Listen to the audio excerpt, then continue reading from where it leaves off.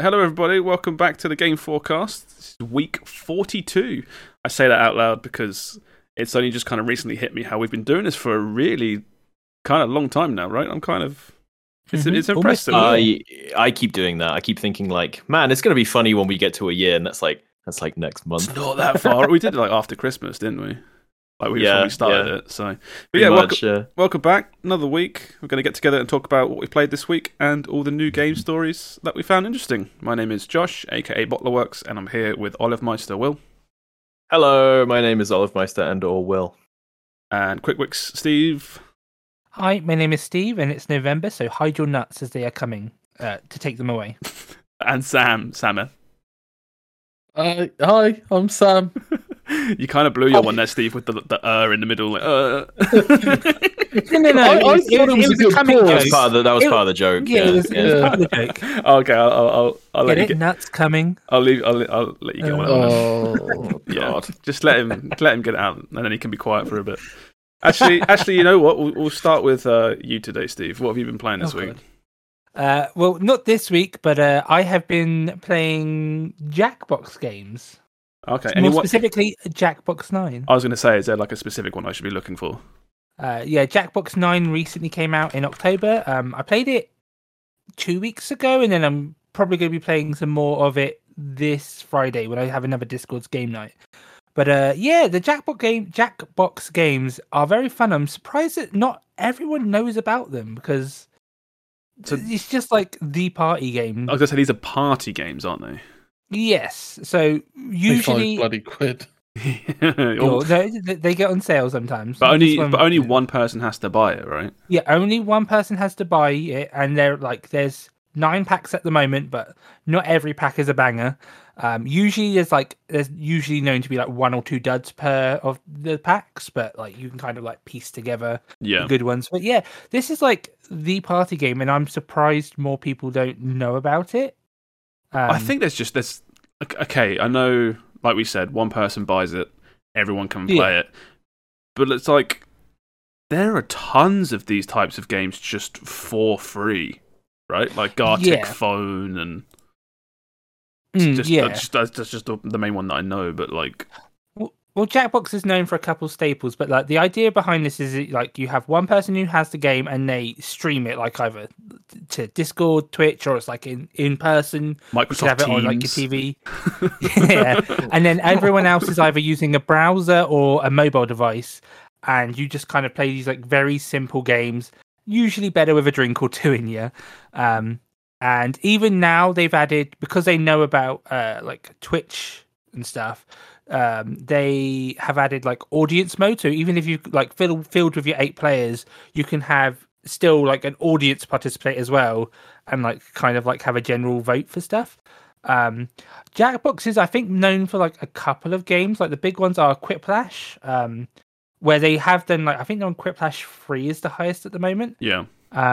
Where that one is, they will give you a prompt, like they'll say a question, and then 2 people like will get that question, and they'll have to give the funniest answer, and the answer which you think most people are going to vote for.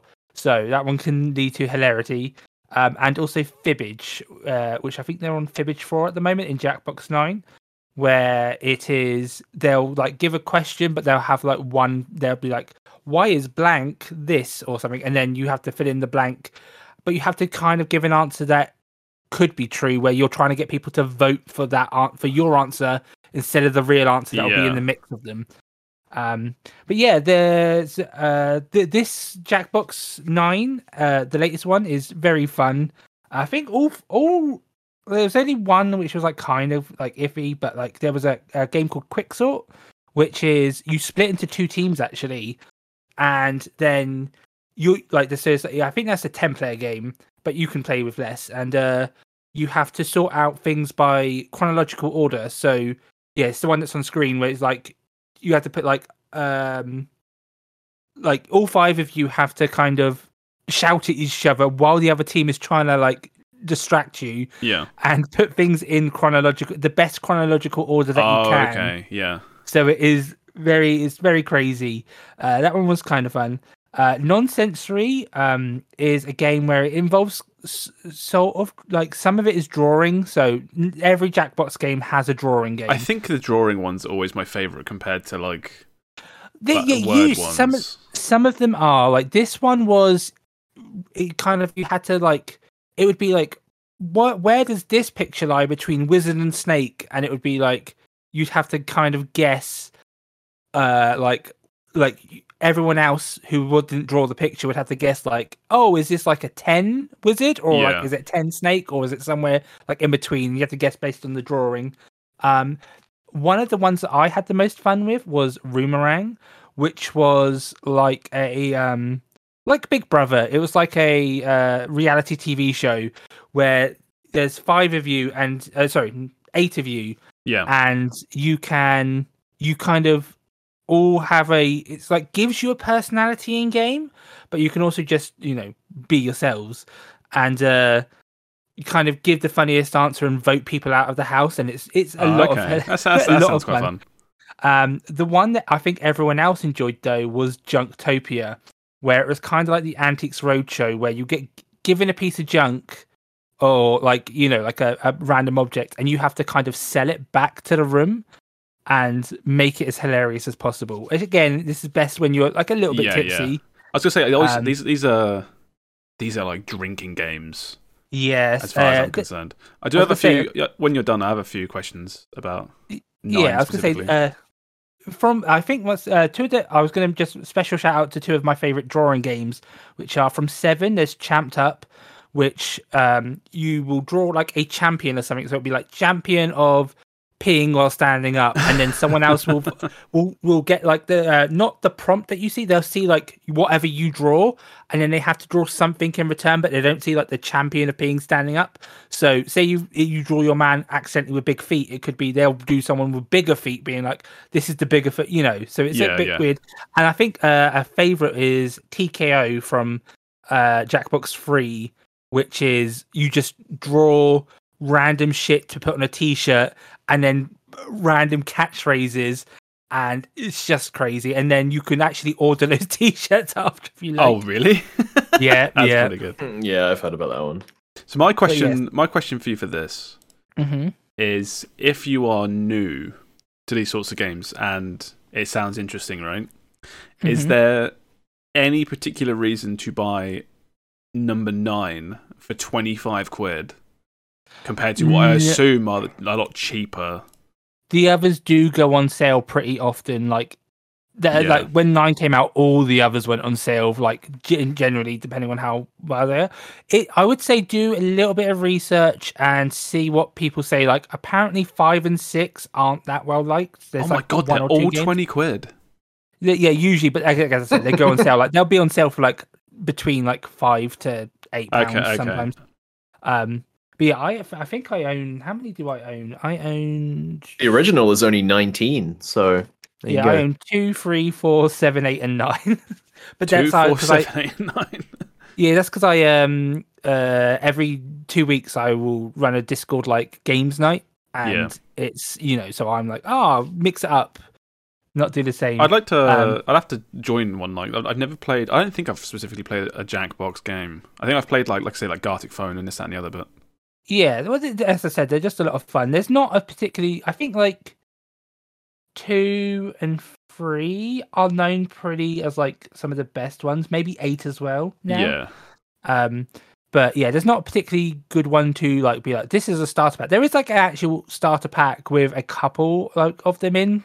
Yeah. But it's kind of weird. I would like for them to do it where instead of like doing a new pack, be like, just have Jackbox the game, and you buy each game as a DLC. It almost it almost feels like this. If you're up to what 9 now, there should be like some kind of hub game that just contains everything. Because you had like 5 different versions, right? 6. It feels a bit silly to, I assume, having to like exit and reboot. It does feel a bit silly for if you want to switch out, but it's not too bad. It's like very quick to load, very quick to just get people in. It is kind of weird. I guess because it's bigger releases instead of just putting out like one game at a time. But it is kind of funny how there's always like when you ask anyone about any Jack, they're like, "Oh, how's the new Jackbox?" And they're like, "This game is really good, and this game is really bad." And the others are kind of okay. And it's like you have to buy just the one pack for each good game, sort of thing. Yeah, that's what I think 5 and 6 are like. There's like one game, and the rest are a bit meh. Whereas everyone else, I've done the research and been like, which games are good? Because like for my birthday last year, I streamed some Jackbox, and I made sure to do like research of like what games, which of these are going to be good for stream, because like some of them are you can play with like anyone, and you can have a good time, but some of them are you need to kind of know the people you're playing with to get the most out of them. Can you play these on your own? No, it's definitely it says between 2 to 8, but you generally want more people. Yeah, so you definitely need someone to play with. You can't just boot it and play against AI or something.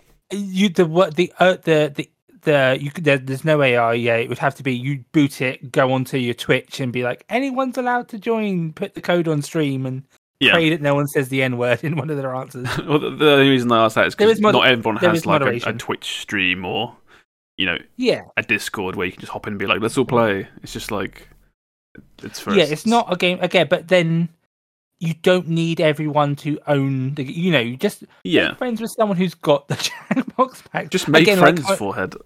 Again, I'm doing a games night on Friday. I usually get like a couple of people that I'm like, oh, I know, like you and you are going to be a good time, and then I'm like, anyone else is welcome to join. And if there's overfill, you can come join as an audience member. Yeah. And it's always a good time. So you've done one session of this. I've done two. I've done one of Jackbox 9, and then previous one we did like a mix of the Jackbox games. And what else did we do?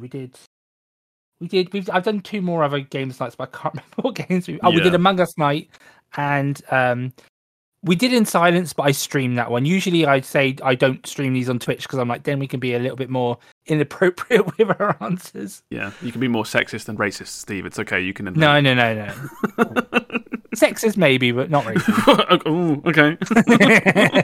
No, I'm joking. You don't have to be as PC as you would on Twitch. I like these games. I do think they're really good. 25 quid, even though it's one purchase, 25 quid is. It's very steep. It's very steep. I wasn't even aware there was multiple Jackbox. I thought there was just one. I can't believe there's 9 already. Well, apparently they release every year on October, so apparently it's been going for 9 years. I knew I'd get the money's worth out of it because I do Discord game night every 2 weeks. So it is nice to have a multiplayer game where you don't have to. It's like when I was trying to get you guys to play GTFO, and it's like play it with me, and it's like I don't. That's 120 quid worth of games. Yeah, exactly. Yeah. I feel like the missed opportunity for a lot of games these days. Well, even if it's not like the full game, but it's just like we understand that these games are best co-op. So say for like GTFO, it's like if you buy it, you can let your friends play it with you for like 2 hours. The perfect game that did this as well, right? Yeah. Nintendo DS. Oh, I know it's good. The fucking Mario game. So good. Whoever owned it, you could play with your friends. They didn't even need to fucking have the game. It was great. Mario Kart, let's go. Like Mario World, yeah, sure, why not? Yeah, Mario Kart on DS was insane. One person owned it, and it was just like, up to 8 people can now just play together. You're all Shy Guys, but that's not even a downside because Shy Guys fucking awesome. Shy Guys fucking awesome. Well, it's a bit like even like It Takes Two. You only need one person to own that game, or like get it on Game Pass. But then they'd give you the free. Yeah, I think there's a lot more games where it's like, if it has to be played multiplayer, they're more generous with like your friends can play for free usually. Yeah, like I said, not even always for free if it's a full price game, right? But it's like just a chance to try and convince your friends. It's like if we could do that first level or first couple levels, right, in GTFO. If you could buy one copy and be like, let's try that. I'll eat the cost. I don't mind paying 20 quid. Let's try this out for an evening. I think that would be a really good idea. Yeah, it's not even like say one person has to buy it for you to then do that. I like the idea of. I suppose I'm just describing a demo. Really, games should get more demos. I just realised I was about demos, not betas, which every game does now. So, demo the game for us. It's like, no, that's a fucking beta. It's not finished yet. No, I was going to say, like, GTFO should have some kind of starter edition, and you should get, like, one level for free, so you see if you like it. I was like, hang on a minute. I'm literally just describing a demo. Some kind of limited time preview, I think this is a whole game, but... I think this is also where Game Pass shines, because everyone is, like, it's so cheap, and everyone just has Game Pass, so it's great for multiplayer games. It's still weird to talk about Game Pass for me because I'm like, it should not be that cheap. It's not. Soon it won't be. It won't be much longer. Someone in that company is knocking down doors, going, "Why the fuck aren't we charging properly for this?" And someone else is going, "Oh well, we've done it for this long. May as well just go for a bit longer." Really, it's a really like slippery slope, right? Because it's priced where it is, and it is a good price for what you get. But then as soon as you make it more expensive, it doesn't matter if they have good content, you cost more than other subscription services. Even if you're way better, you cost more. Every week we're going, and it's on Game Pass, and it's on Game Pass. Yeah. So if Game Pass was £10 a month, you're still getting a good bang for your buck, as much as it hurts me to admit it. That's probably what it will be. What is it now? It's currently like £8, I think, for basic. I say basic, but that's just like just PC. And they were talking about, as of some point next year, it's going to go up in price. Yeah. So that will happen. Yeah, it's got to be sustainable. I'm sorry, but it has to. Do you have any final words on Jackbox, Stephen? No, just like if you're curious, you can come on Friday, and even if you don't want to chat, like just come and watch, and you can enjoy it in the. Yeah, drop an invite to your Discord in the comments on YouTube after this, just because I don't know. I don't know, in case someone's listening wants to join. Yeah. But yeah, we'll go on to Sam. And what have you been doing this week, Sam? World of War. No, I'm joking. I can't. No, Sam, I can't do it again. I have been playing probably this is now my game of the year. Oh wow! This game that I've played, and is probably an easy sell to Will and Erin. Hello. They've played Vampire Survivors already. Right. Oh yeah, but so first of all, it's a city builder, right? It's called Against the Storm. Okay. But it's also a roguelike. In the sense that you don't just in a city builder, you have your buildings and then you slowly tech up over time and have access to everything. Yeah. In this, you have very essential buildings, like build a house and build a woodcutter's camp and whatnot. Mm-hmm. And then everything else, you get through a level, you get about seven level ups, I guess, where you get to pick one building that you can now forever build for this level. Right. Mm-hmm. So it's okay, you can now build a carpenter's tent, so now you can turn wood into planks. You can now build a church, so now your people are happier, for example. Mm-hmm. And the whole premise is you are building, you're trying to level up your town enough for your main city and branch out to explore the nether, the whatever you want to call it, the void. Okay. Yeah. And then each building session probably ends up being about an hour and a half max, because you have either lost or you have won. And the whole point is it's little bite-sized chunks of city building. Right. So it's not like you're just building and building, and then 6 hours later you're like, oh, well, that was a fun experience. And then so it's showing on the visuals right now. It looked a little Civ-like. Mm-hmm. Basically, you build your encampments, and then that allows you to, because you built one, you can now see more of the fog of war, and you're trying to basically spread out. And then after building 4 or 5 encampments, the entire map gets wiped. And then you go back to the volcano, which is where all of your people live. And then you have to spread out and do it again, and the entire map has changed. Right. And you have to slowly upgrade your main city, getting resources, doing all of these small cities. I was going to say, is that like the post small city like meta game to upgrade some sort of big city? Yeah. So the big city upgrading is more like what's it called? Like Darkest Dungeon, where you're upgrading like taverns and stuff. Yeah, no, it's a very good way to build. You're getting those like portraits and gold. Yeah. It's Darkest Dungeon is actually a very good comparison, except instead of going out and venturing into dungeons, you're literally building a city as swiftly as possible. That sounds cool. And it goes by so quickly, and I've not been brave enough to go past like the normal difficulty, because it's the further away you are from your volcano home, the harder it is.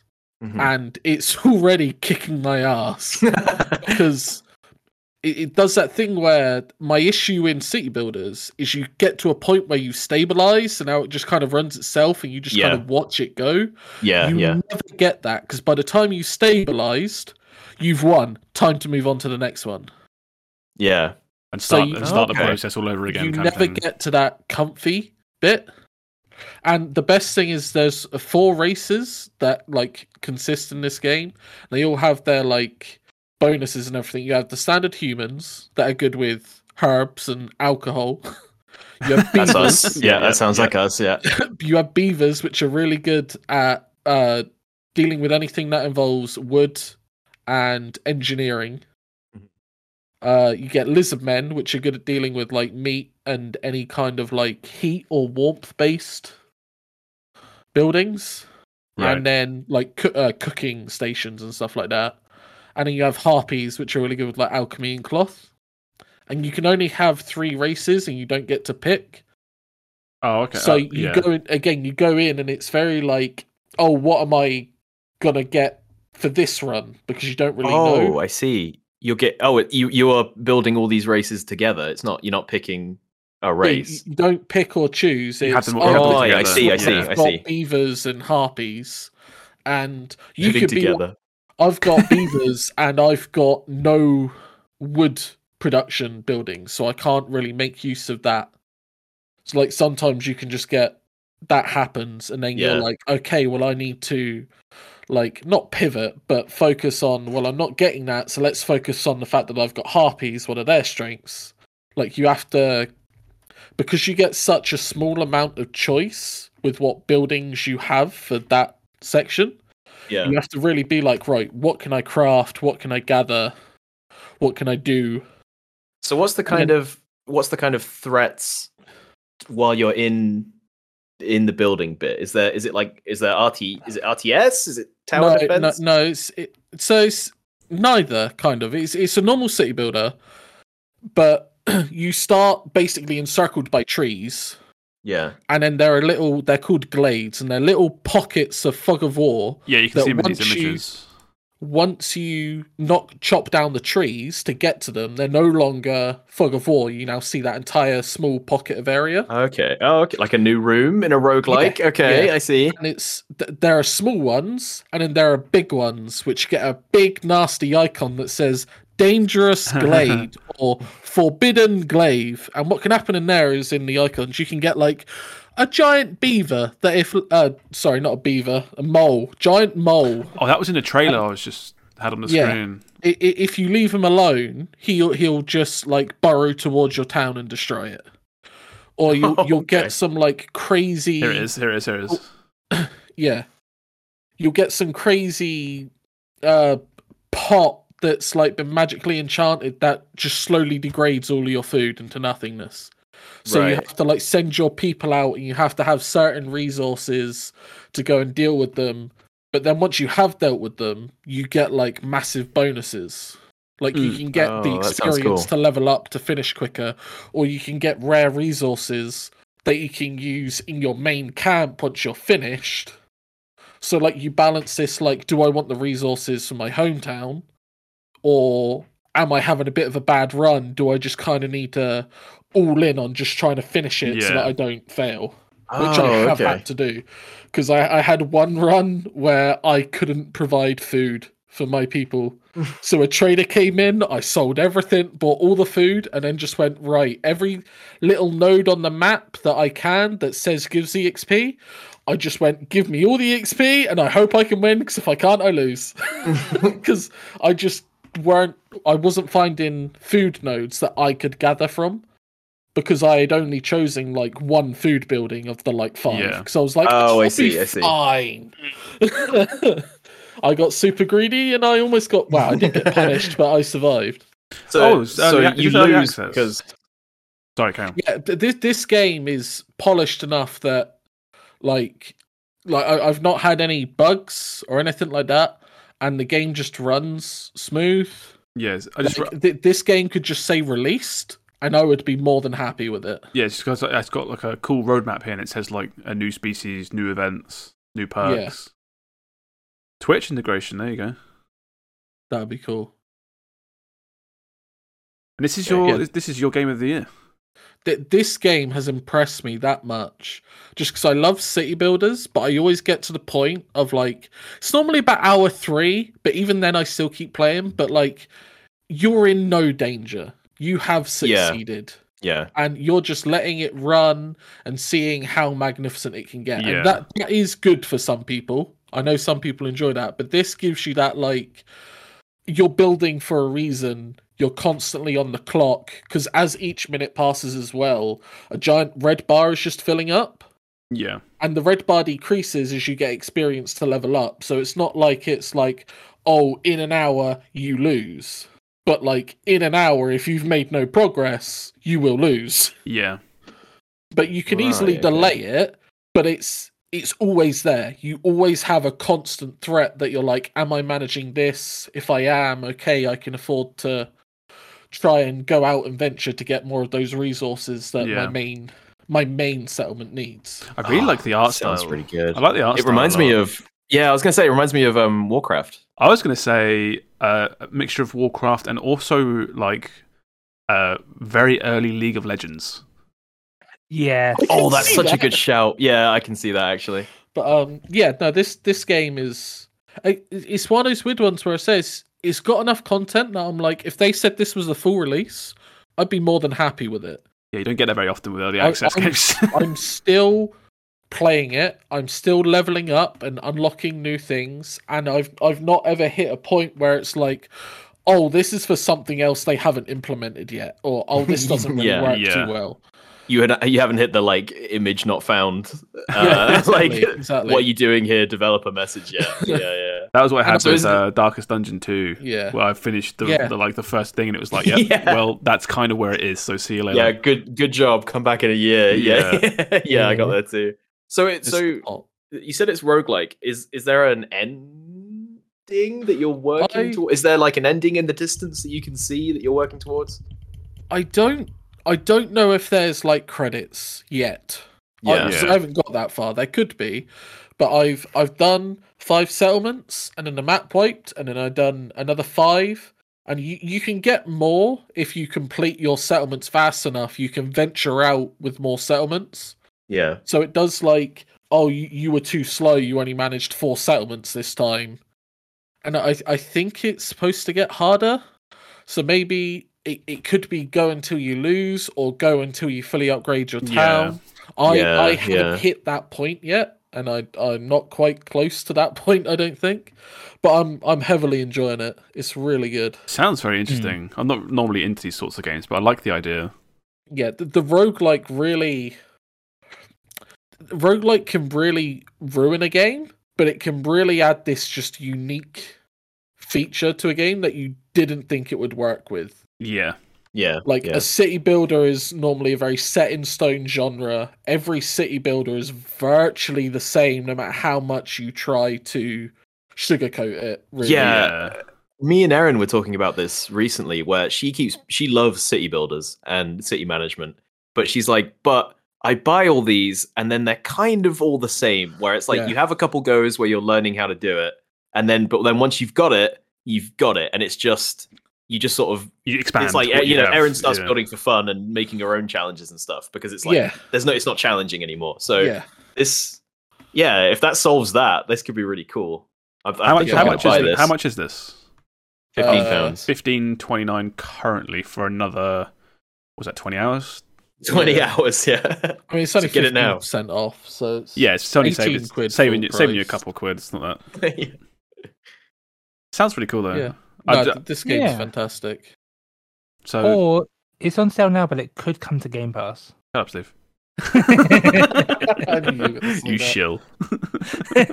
I was like, where have I, Against the Storm, I recognize that name. Where have I heard that before? And it's because I saw it on Keymailer and I requested a key for it like a couple weeks back. I remember doing it. Not the best name, I don't think, but it's a roguelike city builder. Like, what are you gonna do? I was gonna say this name does not hint to the game at all. Well, the whole point is there is a storm that completely wipes everything out. Yeah, but like if I hear Against the Storm game, I'm not thinking a city builder. What do you? I was thinking like tower defense. Well, yeah, I was thinking more of like a MOBA. It makes me think of Heroes of the Storm. Yeah, it makes me think of a MOBA. It's just got Storm in its name, and I can't help it. Yeah. And that's cool, though. Fair. Yeah, no, it's great. It's great.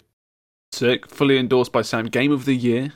It'll probably be in Jeff Keighley's Game of the Year awards in a month. It's early access though, so I would ever find another city builder that because we even had 2 Point Campus. Yes. Right? Yeah. Another city builder, but even I fell off that quite quickly because again, it's like it's just the same as a city builder I played, albeit it was 2 Point Hospital, but there was nothing new. It was just the same game again. I feel like now that 2 Point Campus came out and was so similar to Hospital, I feel like we're going to see that game in about 6 more skins before it's done. You know what I mean? You're going to get like 2 Point Space Station, 2 Point Zoo. Yeah, 2 Point Football Stadium. 2 Point Jurassic Park. Yeah, you're going to see it a million. What's the best? Okay, predictions. What's the next 2 Point game we see? 2 Point Asda. 2 Point Game Dev Studio. That's a good one. Yeah, like some sort of 2 Point Tycoon, like Roller Coaster Tycoon sort of thing. 2 Point Coaster. 2 Point Theme Park. That's a really good idea. No, it's going to be 3 Point. Oh, you're going to level up the sequel that no one asked for. I think it's going to be 2 Point Parliament, and you have to run a house. That would be fun. Yeah. Oh my god, that'd be too hard. Shit's always changing every 2 seconds. Overthrow the monarchy. 2 Point Monarchy. We'll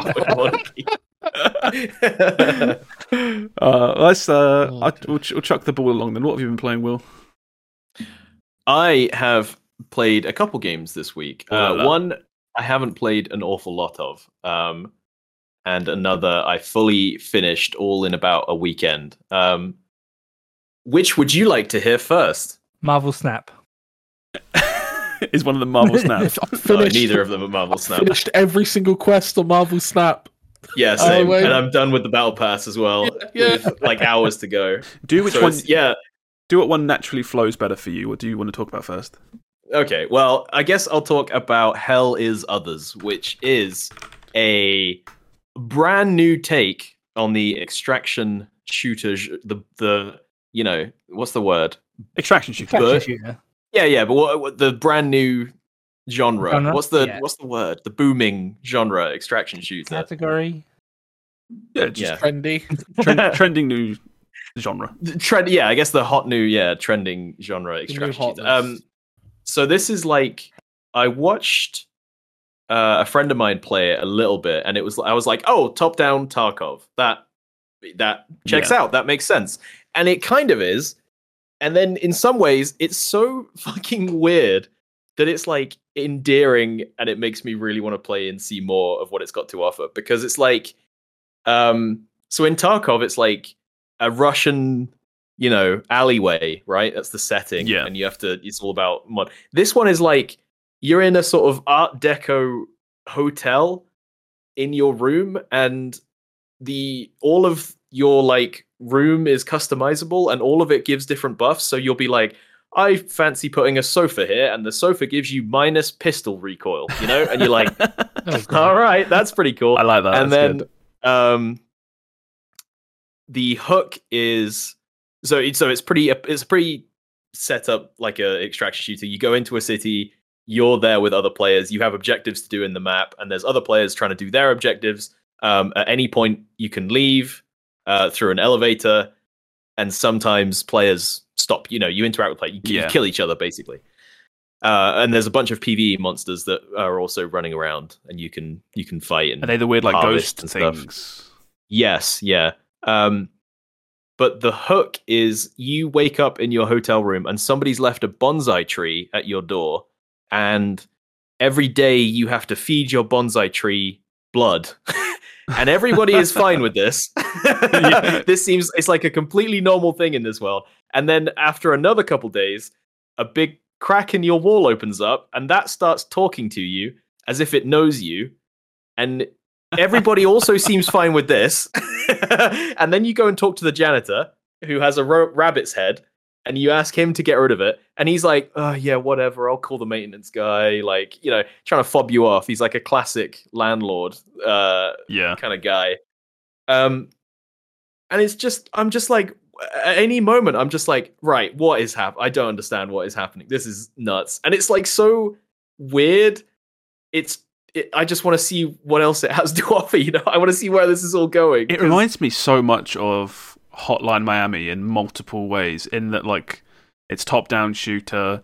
The Hotline Miami story got a bit weird as well, with like talking animal masks and like weird shit that. And it feels like kind of meta almost. Yeah. The thing that's throwing me with this game is it's like a PvP extraction shooter, but there's like indie, like very indie feeling PvE, like not PvE even. There's like game in there as well, like with weird story. And like you don't usually get that with extraction shooters. It's usually go in, get your stuff. Well, there's get not out. a lot of extraction shooters that exist. It feels this feels like it's like a third phase extraction shooter where the formula's been settled, right, and we're all getting a bit weird with it. Like now that's like, oh, it's battle royale except it's melee only and stuff like that. It's like this just comes out of nowhere. Like, no, I'm just gonna make it about plants that grow bullets. Oh, I didn't mention that. All of the plants grow. All of the bullets you harvest from plants, and everyone's fine with that too. So this has just come out of nowhere. Here's an extraction shooter that also has like a cool weird story. It's like, well, that's not like extraction shooters, but it's like, why can't that be like extraction shooters? Why can't they have these cool weird overarching plots? I think though, unfortunately, I don't think this game is doing so hot with the numbers. I heard that. Yeah, I heard that from. For me, it's because when I first saw it, I was like, what is this? This is, and I think the PvE parts might be, well, not even the PvE parts, like the story parts might be confusing people about, like, I assume the PvP is the main part of the game, like the extraction shooter part is the main part of the game. Do you think it like detracts from that, or do you think it like adds to it? Can you like finish the story and then do you just like start again, or like that's the thing, is it's confusing as to what it is. I'll agree with that. As someone that hasn't played this, looking through these screenshots and watching these trailers, it is hard to tell what it actually is. That's fair. That is fair.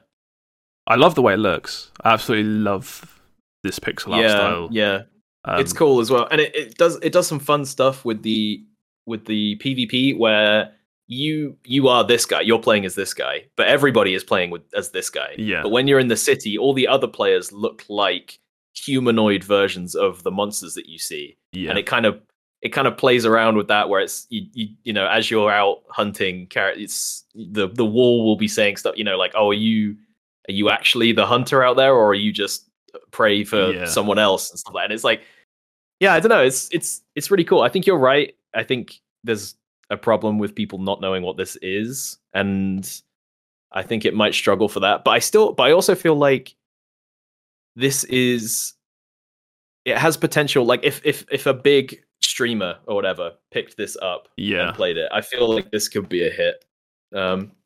Sleeper hit.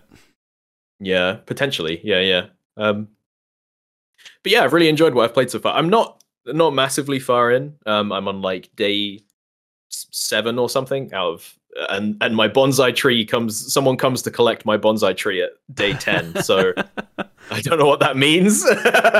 Some weird like story stuff's going to happen on day 10. Yeah. But yeah, I've been doing little quests. There's like vendors around the map. And someone will call you up in the morning and be like, "Hey, today, can you bring me 80 cockroaches?" And I'm like, "Yeah, sure, I guess." And they'll give you like a place you have to go and drop them and stuff. But yeah, it's good. I really enjoy it. I need to play more though. But it's like, there's so many multiplayer games out right now. I need to play it's more. A busy period right now. Yeah. What was your second thing? Oh right, so yeah, I played a bit of Hell is Others, and then Steve mentioned it last week, but it just popped up on Game Pass. It's called Ghost Song. Ooh, I haven't played this yet. But I want to play this. The Metroid-looking one, right? So when we joked about how this is like, it's just straight up Metroid, but what this actually is a sort of halfway point between Metroid and something like Hollow Knight. You're saying so many words right now. As you're playing, it controls exactly like a Metroid, where you've got your run, you got your jump, you have your shooter, which shoots like, directly forwards or up and down a bit as you're running, and then at any point you can hold the button and your guy will point his arm and he can full 360, you can aim wherever you want to shoot. So that's like, okay, Metroid. And then you get movement upgrades, you get weapon upgrades, and it's like, cool, we're playing Metroid. But also, it just has straight up, everyone drops a currency, everything you kill drops a currency, and you take that to level up 3 stats, which are like, what was it called? Like gunpowder, vigor, and resolve, or something like that. But, and then it's like, all these things mean different stats, and one makes you tankier, one makes you do more damage, etc. The hook is you wake up and everyone refers to you as, or you refer to yourself as Dead Suit. And okay, a bit edgy, but okay. All of the all of the human characters are like, that's weird. You never take your helmet off. And then all of the ships in the game have an AI, and they all think you are also a ship. So obviously, you're some kind of robot or something. No spoilers, but you are some kind of ship AI. It's trapped in a body. It also has an interesting with the combat. You shoot like Metroid, but as you shoot, your guy builds up heat in his arm to the point where his gun doesn't work very good. But then, as your heat builds up, you'll see his weapon start to glow red. And then if you have a melee attack, which does more damage depending on how much heat you have, which is like a really nice. Yeah, it's like you shoot a guy a bunch, and then say it's a boss, you're like kiting him about, and then you dodge their big attack, and then it's like, right, I've heated up my gun from shooting him. He's open. I'm going to go and stab him a bit and then dance away and stuff. And it makes for a nice little combat rhythm that I kind of enjoy. It adds variance to the gameplay and combat. Because a lot of times in these sorts of games, if you put melee in it and you put the shooting in it, but if one is obviously better than the other, you just end up using that the entire time. Yeah, exactly. Yeah. And it's like maybe there's builds, but I didn't get that deep into it. I didn't. The game wasn't particularly hard at any moment. And the difficulty selects. Yes, so it starts on new game, and then when you finish it, it's like you want to go back in new game plus on a harder difficulty. Oh, you finished it? Oh yeah, I finished it. Yeah. I got both endings. How long is it? I'm not sure how many. I think I put about. I could probably check. I think I put about 12 hours into it. Okay, so that's a decent length for a game like this. Maybe a little bit less. We were saying when like it's on Game Pass as well. So. Yeah, it's on Game Pass. Yeah, because you were talking about it, Steve, and you were like, it's look at this Metroid clone, and I was like, Nintendo aren't making a lot of Metroid games. If this is just good, Yeah, like I'm more than yeah. It's not like another shooter. It's like a proper like Metroid kind of like game. I know you say it's not Metroid, but it's not specifically. But yeah, it's like it doesn't. I feel like it doesn't get quite as crazy as something like a Metroid. Well, play a bit safe, does it? It's like, the problem. It's weird because I don't feel like it goes as crazy as like something like Hollow Knight, which is what I was sort of comparing this to as I was playing through it. Like you're well, maybe I don't want to spoil it, but you don't get, the movement abilities don't get wacky and wild in this as they do in. You're not flying across the screen with a screw attack, are you? You get faster and you get higher, right? But it's not it's not insane. You're not breaking into the fourth dimension and coming out at another part of the map. Yeah, exactly. But also, it's like, similar. It's not a massive map. Okay. Where something like Hollow Knight took me like days and days to finish. This is like, no, you can explore the whole map fairly quickly. Yeah, Hollow Knight's huge, isn't it? I remember looking back at that. The game is enormous. Yeah, there was I really want to get. Someone did a poster where it's like every single area all put together because they're all they all fit together on Hollow Knight, and I really want to get it. It looks really cool. But yeah, that's sort of goes on. There's a couple of other annoying bits like it has NPC quest lines like a Souls game, but it has exactly the same problem that we had with Elden Ring, where a NPC will be like, "Oh, thanks for helping me out." That you'll be walking around, you'll kill a guy, and it'll be like, "Oh, hey, I was stuck. Thanks for helping me out. If you want to talk, come find me in the caves." And it's like, the whole fucking map is a cave, mate. I don't know. And it's like there are events in the game that like progress time sort of thing, and if you miss, there are missable quests. So it's like, every time I finish a main objective, I'm like, I don't want to go and explore the whole map again, just in case there's an NPC, Faima butt pants in the caves has a quest where he wants me to tower defense him or something. I'm like, nah. I always dislike that. It's I get how it's like interesting storytelling in Souls games, but that's one of the things that I kind of dislike about those games because I feel like I've been punished for doing something wrong when I had no clue what to do. Like, I'll see an NPC in a Souls game, and he'll be like, "Sup, brother? Yeah, we're best buds. Oh, how you doing?" And then like I'll go 4 hours in, and then later, and then he's there, and he just attacks me. I'm like, "What have I done? What's happening? What have I done wrong?" Yeah. And that's exactly like literally there was a moment in this where there was an NPC at the start. And I talked to him, and I will say all of the dialogue most of it is voiced, and it's really good actually. I kind of like it. Yeah. Your suit sounds like a really soft-spoken woman through like a grill, like a face mask. Oh yeah, like a Bane thing. And it's like a Bane thing. Yeah. And it just sounds, it's like really pleasant to listen to. I don't know, like every time she talks, it's really, I'm like, oh, I hope this character makes it. Yeah.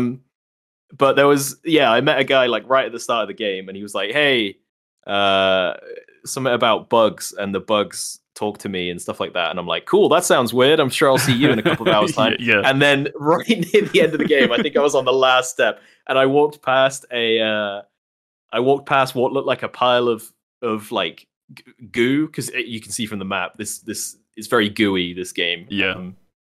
And the suit just sort of said something like, "Oh, sorry fella," and I was like, "Oh, what was that?" And I looked back, and it's that character, and they're just keeled over dead. And I was like, dead, "Oh, okay." Yeah, it's like I said, it's like fair enough. They either die or they go missing, or you haven't done anything since you last seen them, and they turn up and attack you, and they're just like, "What have you done?" I'm like, "I don't know. Why are you attacking me? I killed a dragon and I opened a door." Exactly. Yeah, and I feel like back in Dark Souls, the levels were sort of, it's like open, right? But it's linear enough, and it's good at signposting you where you'll catch that stuff as long as you're paying attention. Yes. Versus this game quickly becomes very open in that you can get from any one point to any other point. Like there's not a through central line that you have to take whenever you want to go anywhere, right? So it's like you're sort of all over the place. So it's like you're never pushed into these meetings. You just sort of stumble upon them, sort of thing. Like I never found an NPC because I was like, oh, I bet he's here because I intuited out that's where this guy would be hanging you just out. kind of like, find no, them. I would just and there was a funny moment where I came back from an objective and I was sort of taking a circuitous route just to check for like hidden walls and stuff. And it was like 4 rooms in a row. It felt like somebody was like, hey, what's up? You got a minute? And I'm like, oh, again? I'm just trying to deliver this back to base. Jesus Christ. You found the apartment block. Everyone's bedrooms. Someone's like, hey, I need to tell you about my tragic backstory. And I'm like, not now. Yeah, I'd rather just play the game for a bit. That's all right. I'll come back in a bit. I will listen. Just need a break. I will listen. Yeah. I do want to play this ever since Steve mentioned it. And then I think I saw a review thread on Reddit. And it was like average score around like 80 to 90. And I was like, oh, damn. Yeah, I went to look up the reviews right before this, and it's scoring absurdly high. And I liked this game, but I would not. It is not a 10 out of 10. You know, it's like a solid 8, solid 7 or an 8. Yeah, I'll check. I will check this out. I've got it downloaded, just haven't played it yet. I think this is the push that will make me play it, I think. Yeah, and it's not that long. It's fun to play. I still hate the Metroid aiming and combat where that's fine. Yeah. You have to, I know you'd be fine with it, but where it's like, oh, there was a very specific boss where you have to deal with it and some like floaties, right? And it's like, if you can shoot the boss and you can dodge, all fine. But the minute one of those things gets overhead and I have to hold the trigger, stand dead still, and just like awkwardly swing my stick because I'm rubbish at. Don't know what you're talking about. It's fine. I hate it. I can't stand it. Oh, that's sick. Or if that's is that you all wrapped up? Do you reckon?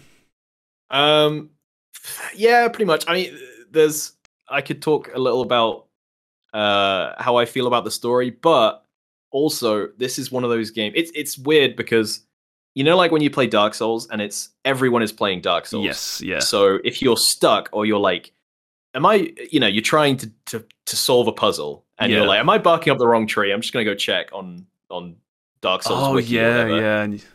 This is this kind of game, except nobody's played it yet. So when I say something like the endings were kind of disappointing, I'm like, is that because I missed something 8 hours earlier and I didn't finish a specific NPC quest line and there's no answers anywhere yet? That's what happened to me with Scorn, in that I played Scorn the minute it dropped on Game Pass and I finished it the same sitting in 3 hours, and then as soon as it ends I was like, okay, that's an interesting ending, I kind of don't get it, but let's see what people say online. And all you find online is one guy on Reddit with a post from 7 minutes ago, and it's just him saying, yeah, I don't get it. And there's nothing else. There's nothing else. At this point now, there's YouTube videos and this, that, and the other, but it's so fresh at the time. Yeah.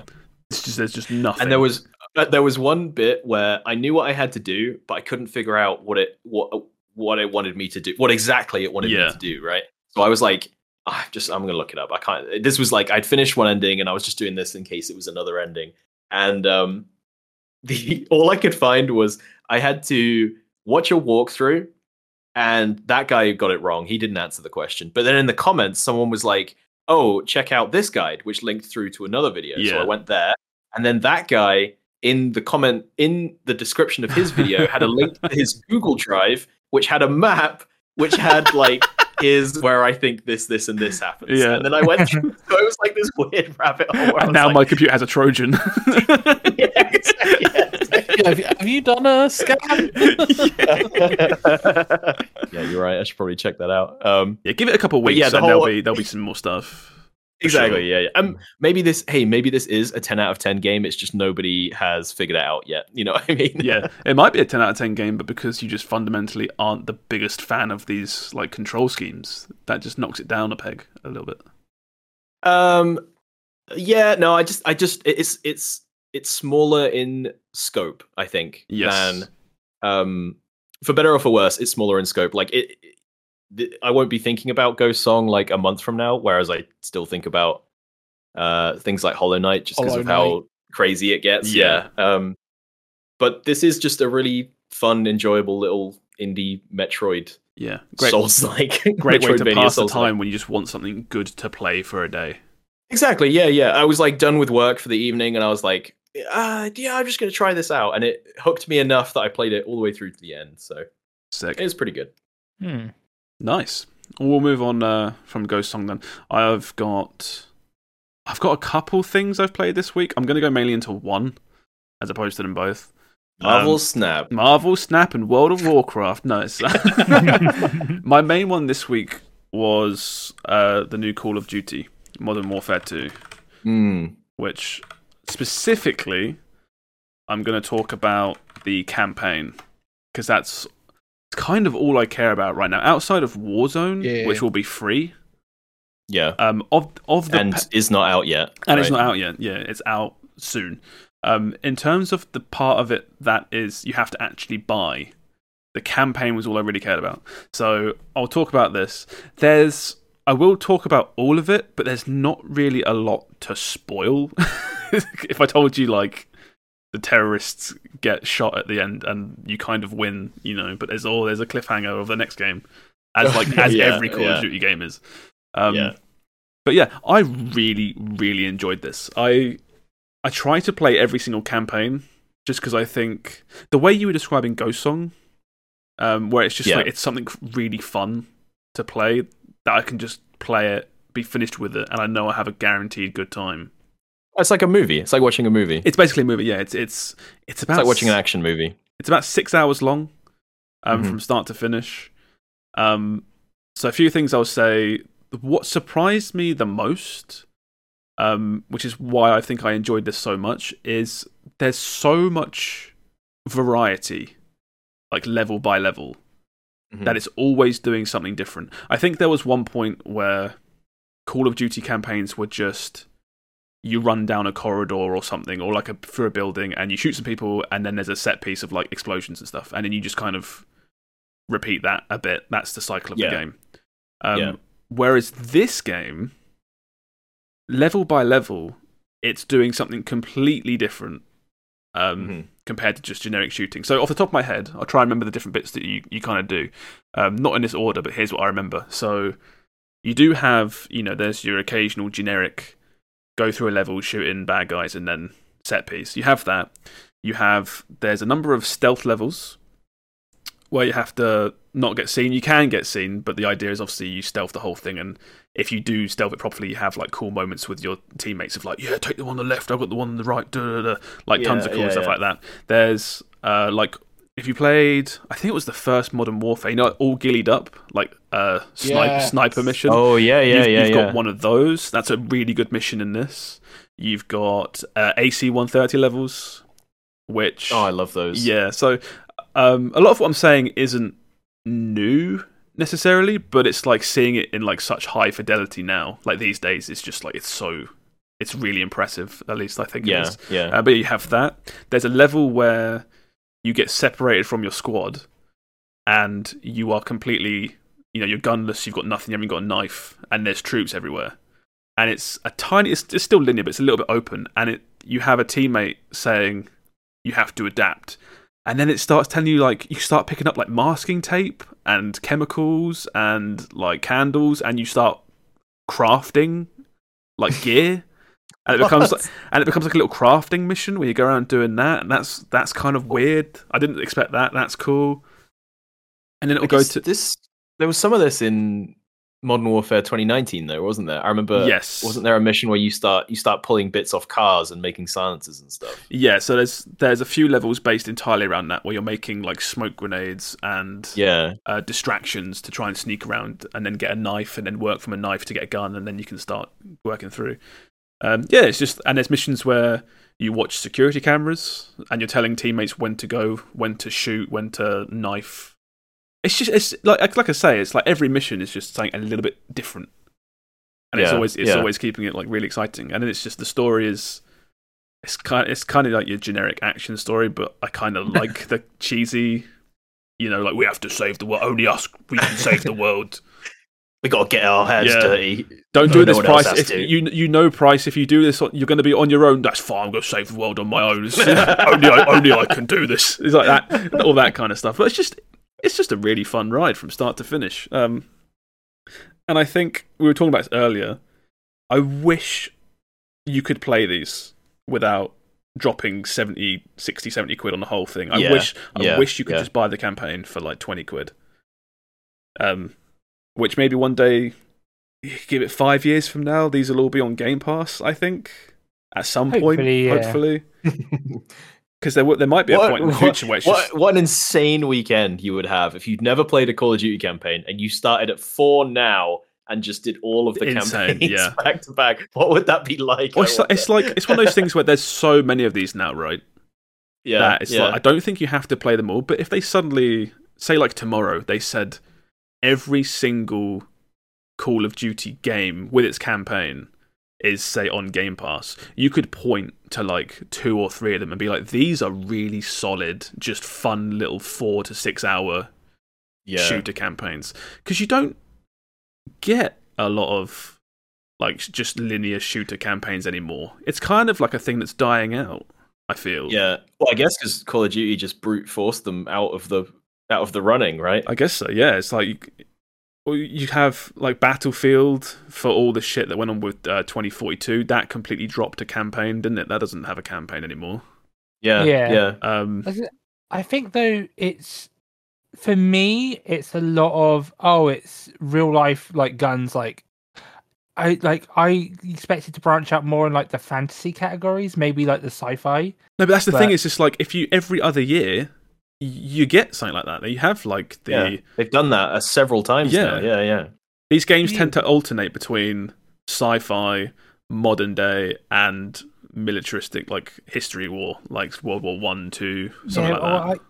Modern day and militaristic history, I'm like, they're all the same to me. Yeah. I know they're not, but it's all like based in reality. Whereas they did the one sci-fi one where it was like you could run on the walls and it was set in space or something. That was the one that actually. I think that was their plan behind why they gave Call of Duty to like 3 different studios in the first place, because people were like, okay, we've done Modern Warfare series and we've run modern day into the ground. Before that, we ran World War II into the ground. Then they ran sort of near future into the ground. It's like, okay, how about instead of doing like 3 games in a row of the same thing, we just have 2 or 3 different studios make what they want. So the Black Ops games are kind of like Vietnam era kind of. They're all over the place, mate. Yeah. I think Black Ops 4 specifically was like Vietnam kind of time. No, they always bounce. In that game, they'll go from like Cold War era to Vietnam to Cold War to like actual future drones and stuff. Yeah, and this I think Modern Warfare specifically is Infinity Ward. Yeah. What else is there? There's Raven Software. I think they make the weird like Infinite Warfare and stuff. I think there's been so many. There's Infinity Ward, Raven. There was Sledgehammer was there for a while, right? Treyarch made Black Ops. Treyarch was the Black Ops / like World at War. God, yeah, there's like 4 studios making different. That's crazy. It's crazy. But yeah, so really, really enjoyed this. The other one I mentioned. Go for it. Go on. No, you go. I have some questions about the campaign. Yes. The first Modern Warfare kind of was like a weird retelling of Call of Duty 4. Yeah. Is this also a weird sort of retelling of Modern Warfare 2? Yes. It's like a remake, but then so all the characters that you know from Modern Warfare 2 are in this. So Ghost is there front and center with his big skull mask. Yeah, that was my other question: is why does everyone have a skull mask now?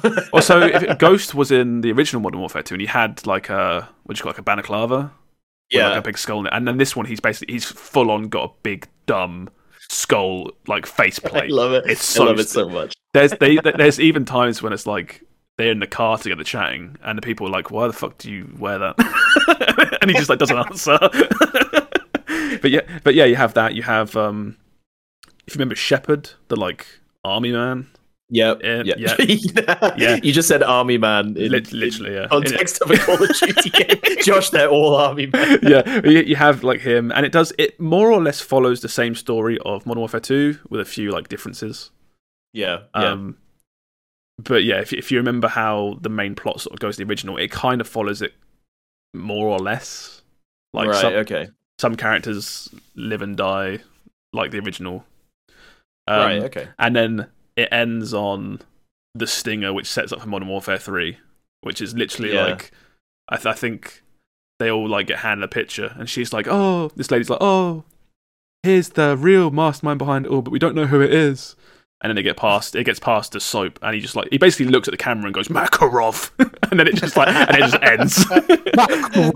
Makarov, it's fucking Makarov, and then it's just like, yeah, oh yeah, Modern Warfare 3, we're chasing Makarov again in Modern Warfare 3. Literally how the first one. So yeah, it's like they're weird remaster, not remasters kind of thing. Faithful to a lot of the characters, but it's just like a different twist on it. Basically, it's fun. It's a fun little ride. Yeah. Yeah, that was what I played, basically. That's what I really want to talk about. I'm really excited for Warzone 2. I don't think I'll stick with Warzone 2, but I'm just excited to try it out. It's something new and shiny, right? I'm still disappointed with you, that you didn't try the hostage mode.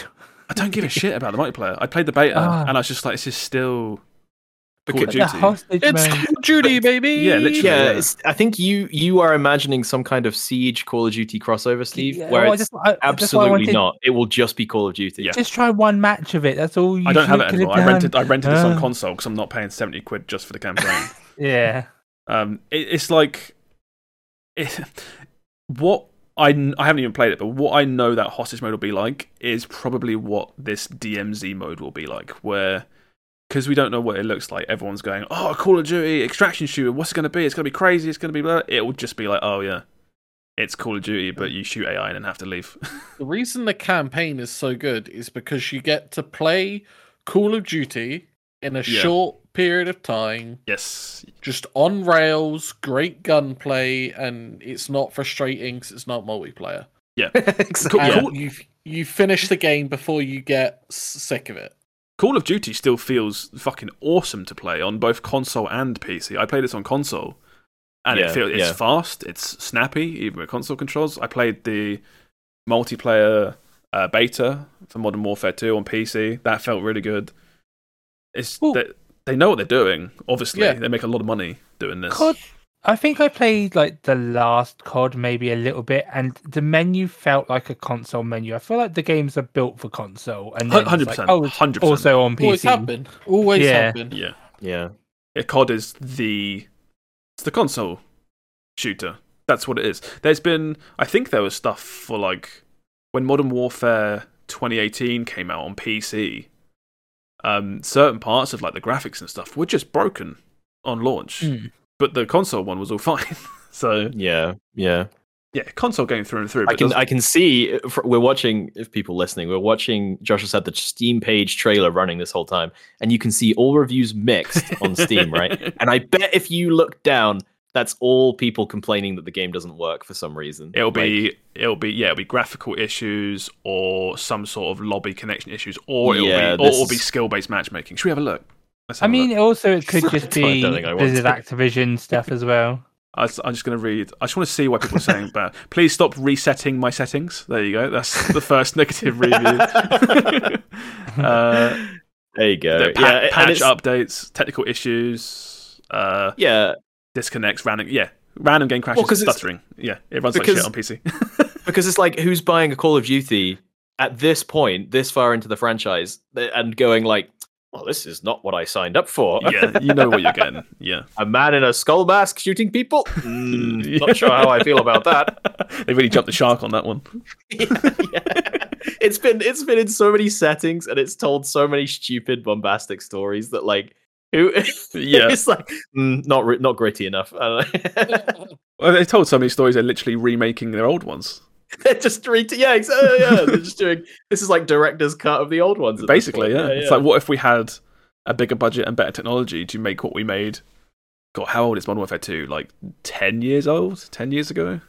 They already did the anniversary 10-year thing, didn't they? Yeah, so it's even older. 10 years ago. And all they need to do is just keep a couple of punchlines in there, and then easy sells. They need what's his name? Price. They just need him to say something quotable every time, and Call of Duty will never die. There's soap.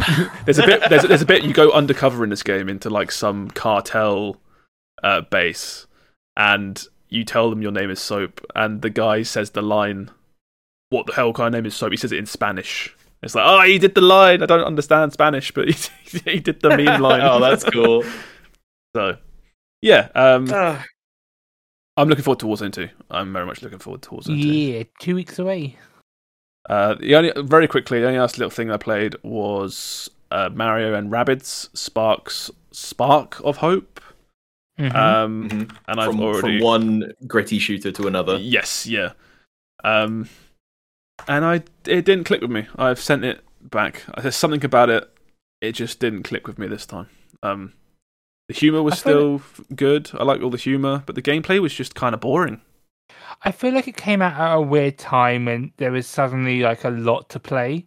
Yes, yeah. There's also, whilst I was playing it, there was this weird thing in the back of my head, because I rent a couple of games at like the same time.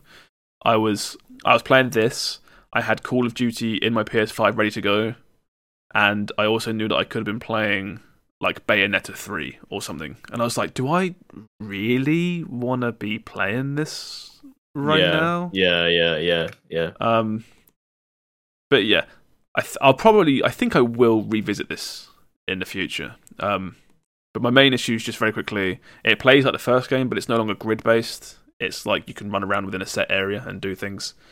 And as opposed to, I think the first game was quite linear in its world. You kind of go down corridors and then do a fight. It's more open worldy, like bigger areas, and then you start fights almost like RPG, right? Enemies in the world, and it takes you to like an arena to fight the monsters in like these XCOM style fights. I won't rush this now. I'll revisit it in the future and I'll give it a proper look at. Yeah, because I feel like the first one, I think it came out like at a good time and everyone wasn't expecting much, and it surprised a lot of people. So I 100% completed the first game. Like I did everything. I think I got to like the third or fourth zone. That's pretty natural for me to get that far into a game and be like, okay, I'll come to it later, and then just never do. No, my save file had the like big 100% big gold profile. Like, you've done it, my guy. You've done the whole game. Gamer. And then, yeah. So yeah, that's. I'll revisit this, but yeah, Modern Warfare 2 is what I mainly played for this week. So, yeah. So we'll jump straight from this. Before we do some news, we do have another question for the week. This was from Rick, who is King of Cinders.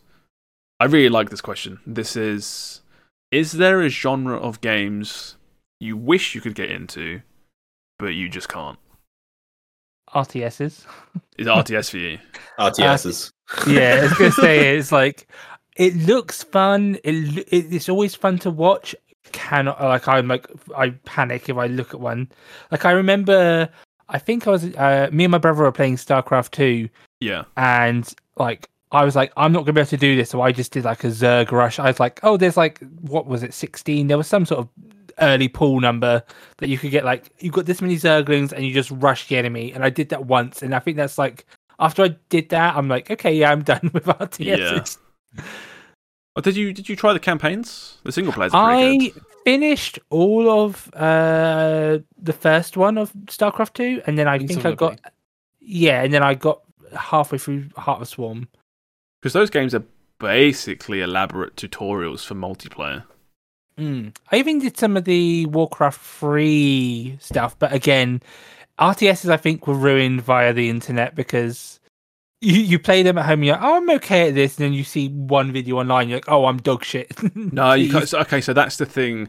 The same thing you're describing there happens with fighting games. Fighting games. Where you can... That was my other answer. Yeah, you can literally you can. It's the same with anything. You can go online and be bombarded with people that are the best at whatever it is their craft is, whether that's Shooters a game as or well. whether it's an art or a game or a sport or whatever. Most people aren't like that. If you're struggling to just do basic stuff, there's ladders in these games and ranking systems. You will be placed against someone else that can barely use a fight stick as well, or the controls. I think the difference is for fighters, it's very it's 1v1 on the screen. You see what's in front of you. It feels like I never look at a fighter and feel too intimidated. I'm like, oh, that is difficult, but I always feel like I could get there. RTSs, it's like, oh, they're looking 7 different directions at once. They're like got 4 different units moving in this direction and 7 that direction.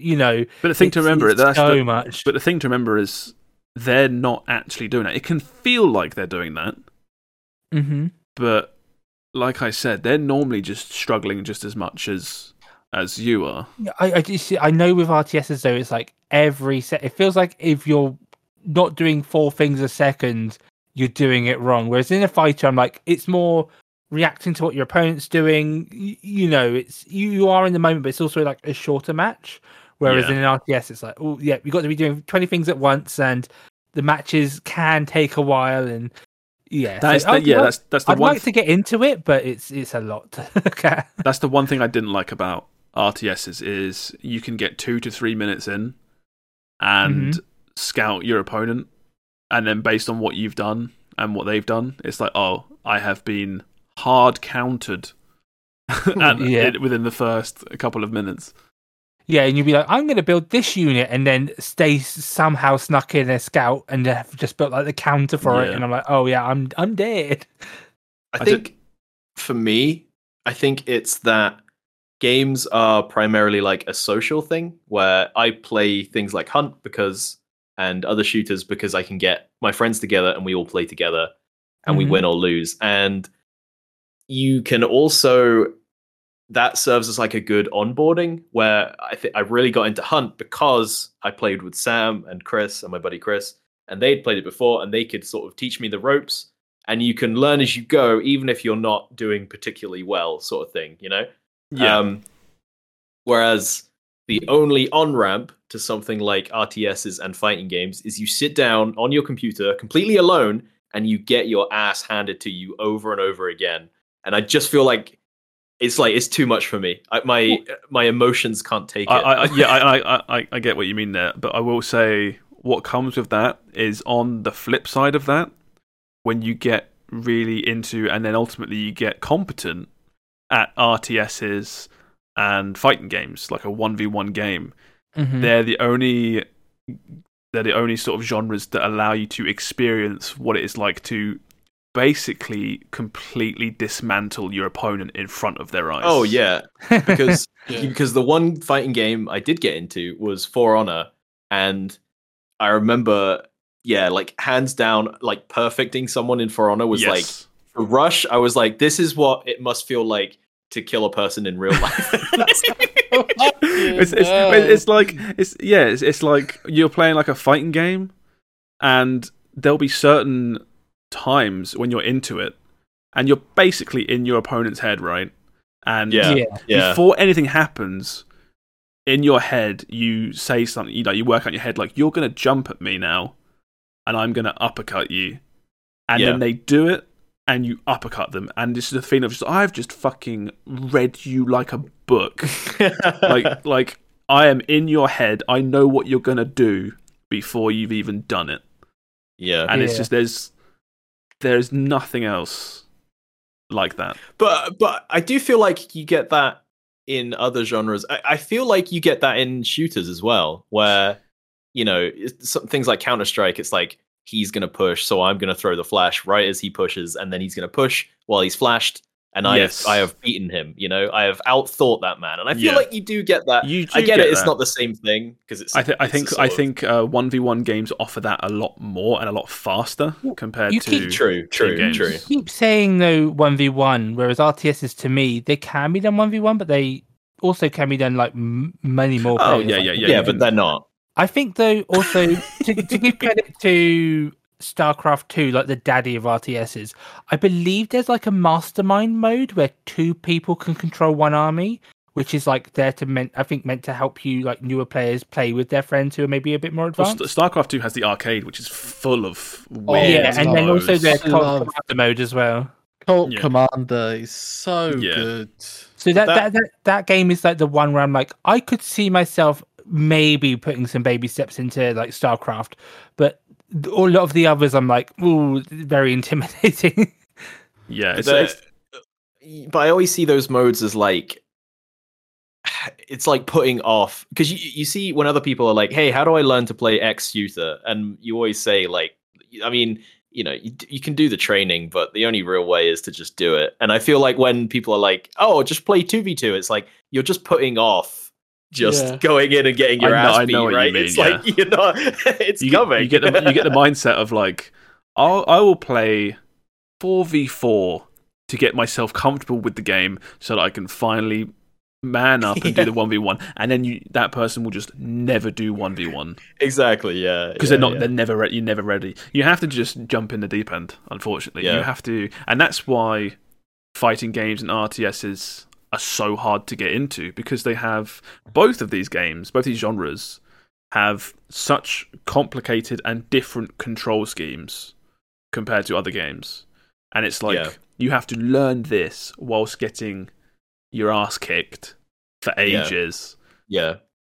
Until you can finally get to the quote unquote the good bit. That is hopefully there. It's just Jimmy down the road. It's just been telling you that it's the good bit. Like, it might not be there. Those genres tend to have a very low player retention. Yeah. Because the people that are good at it will stay, and the people that really love it will stay, but people that like it but can't hit the level they want to be at will drop it in a heartbeat. It's why I'm annoyed that like the fighting game genre hasn't taken this whole free-to-play stance a lot earlier. I think the problem with fighting games is, like you say, they need a big player base, so you've got a bunch of people consistently in Bronze League.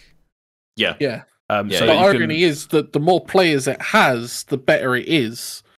Yes. Because everyone has a better experience. Yeah.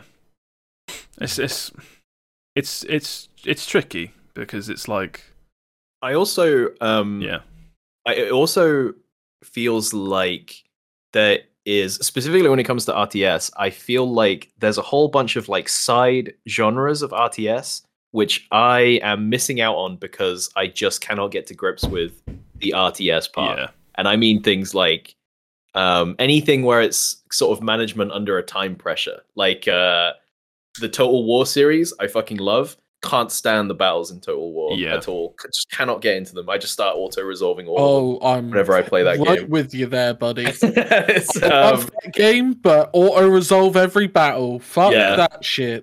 Yeah, exactly. And I just get so frustrated. And I think I'm just getting frustrated at myself because I feel like an idiot child when I play them.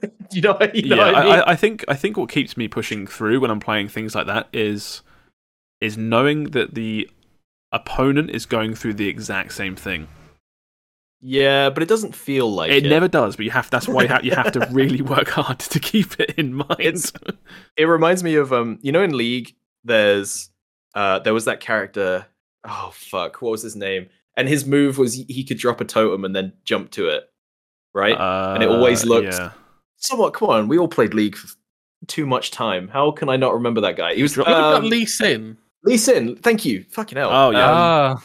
And whenever that guy beat you, even if it was like, Timmy's first day of playing League, whenever that character beat you, it looked like he was styling on you. Yes, thank you, Sam. Yeah. And it was so aggravating. And every time you play something like a fighting game, it's like, in any other genre, right, a guy will kill you and it's like, you can almost be like, oh, he got lucky, or that, okay, fair enough, that was a good shot, sort of thing. Mm-hmm. When you're in a fighting game, if somebody is better at a fighting game than you, it's so awful. Yeah. Because you feel like you're just getting shut out and this guy is just like flexing on you. The worst, I was just saying, the worst thing about like learning a fighting game in particular is the visual feedback you get for losing is literally your guy getting the shit beaten out of him. But that's the opposite experience I have with fighting games, where like I will, as long as I'm fighting like the same person over and over, I see it as like if I can do like slightly more damage this time. Like I fought Josh Tekken 7, right? Or 5? Which one was it? No, not Tekken. Street Fighter 5. Street Fighter 5. And he decimated me, but like there was like one round where we kept fighting and kept kind of training, and there was one round where I won just one round of it, and I was like, yes. And I always see, like, I played a lot of Smash 4 1v1s like online, and I would lose most rounds, but I always enjoyed it because I felt like you could, in fighting games, they have to let you re-challenge the same opponent again if you like, both of you agree. And I liked that because then I feel like even if I got totally stomped, I'm like, well, this time I'm going to at least get a couple hits in, and it pushes me forward. So I have that different effect with fighting games. Most fighting games now do in like ranked play. It's not guaranteed you have to both opt in, but it's encouraged to do like best 2 out of 3 or best 3 out of 5.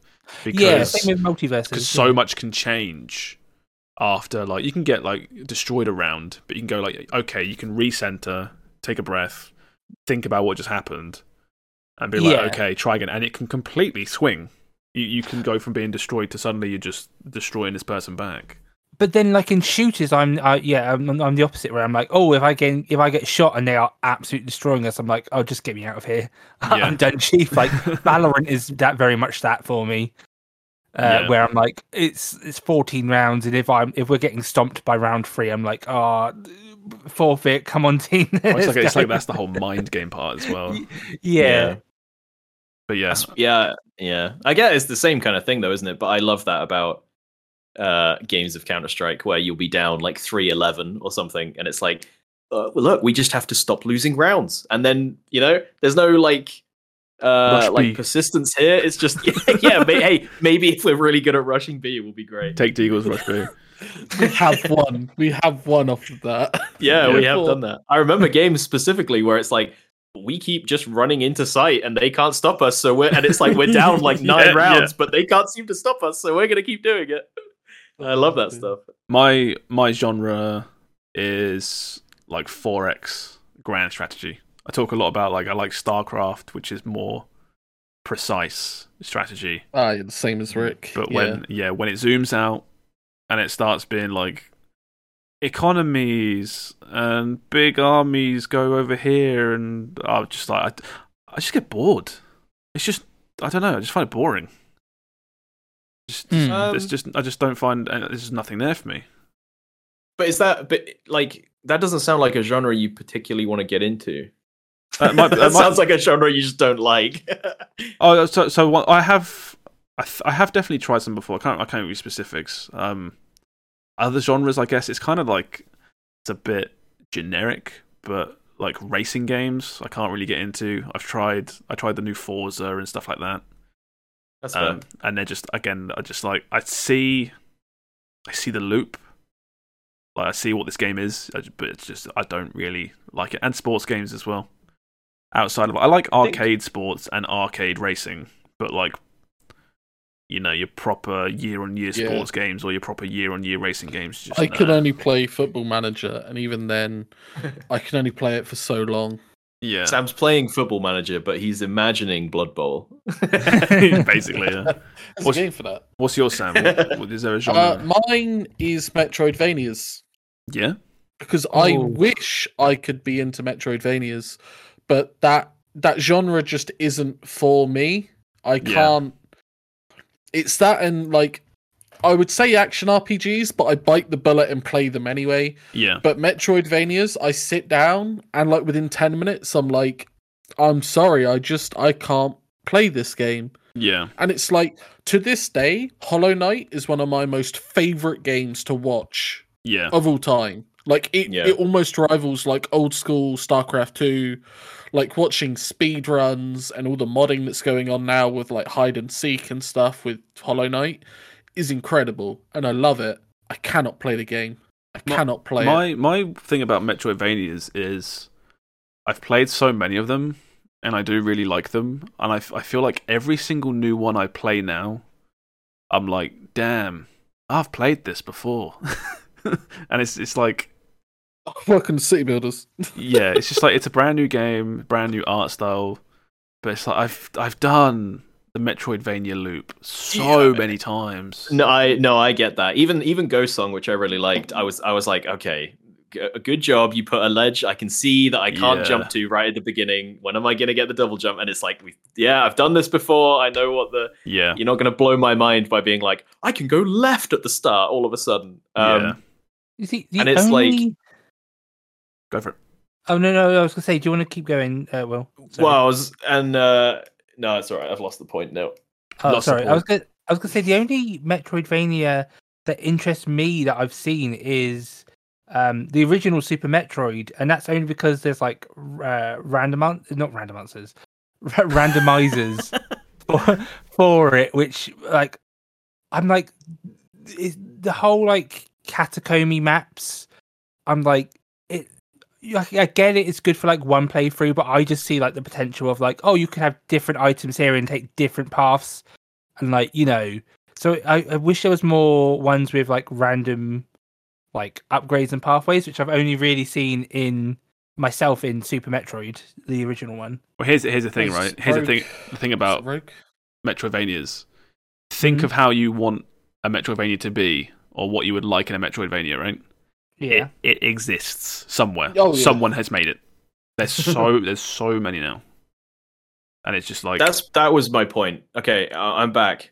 Do you think that's the curse of when you get something like a Hollow Knight, where it's all? Or I always think of Diablo 3, where it's such a perfect distillation of that genre. Yeah, that it almost preemptively ruins all the games that come after it, because I'm like, I'm done. I finished that genre. You cannot make. I think it's just oversaturation of the market of one specific thing. If you went to a machine or an AI to pump out something and you typed in indie game, it would pump out a Metroidvania.